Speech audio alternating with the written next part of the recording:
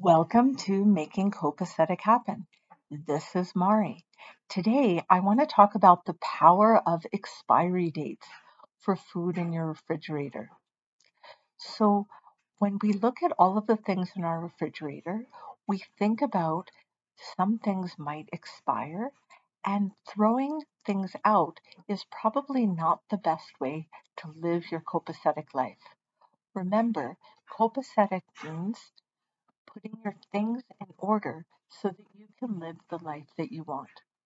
Most of my clients talk about the concept of waste not, want not.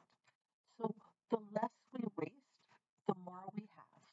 When we look at the expiry dates for things in our refrigerator, that can give us a clue as to the time we need to use those things by.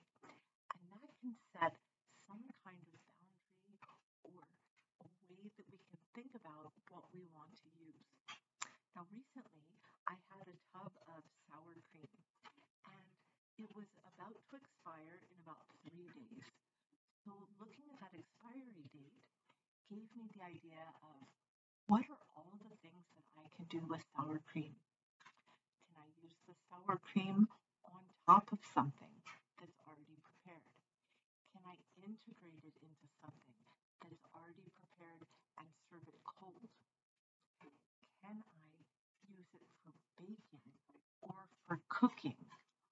Or perhaps is there enough of it that I want to freeze it now and then use it later on? What we're going to do is go through all of the things in our refrigerator now to see when they expire. I encourage you to do the same thing with your pantry. What's in your pantry that's about to expire? And we can make a real fun game of it. Well, my kind of fun, copacetic fun, where we're being innovative and creative, thinking about what we can do with the items in our pantry and refrigerator that are about to expire. We can do this before we go in another big shop. Using up what we have is a great way to live a copacetic life.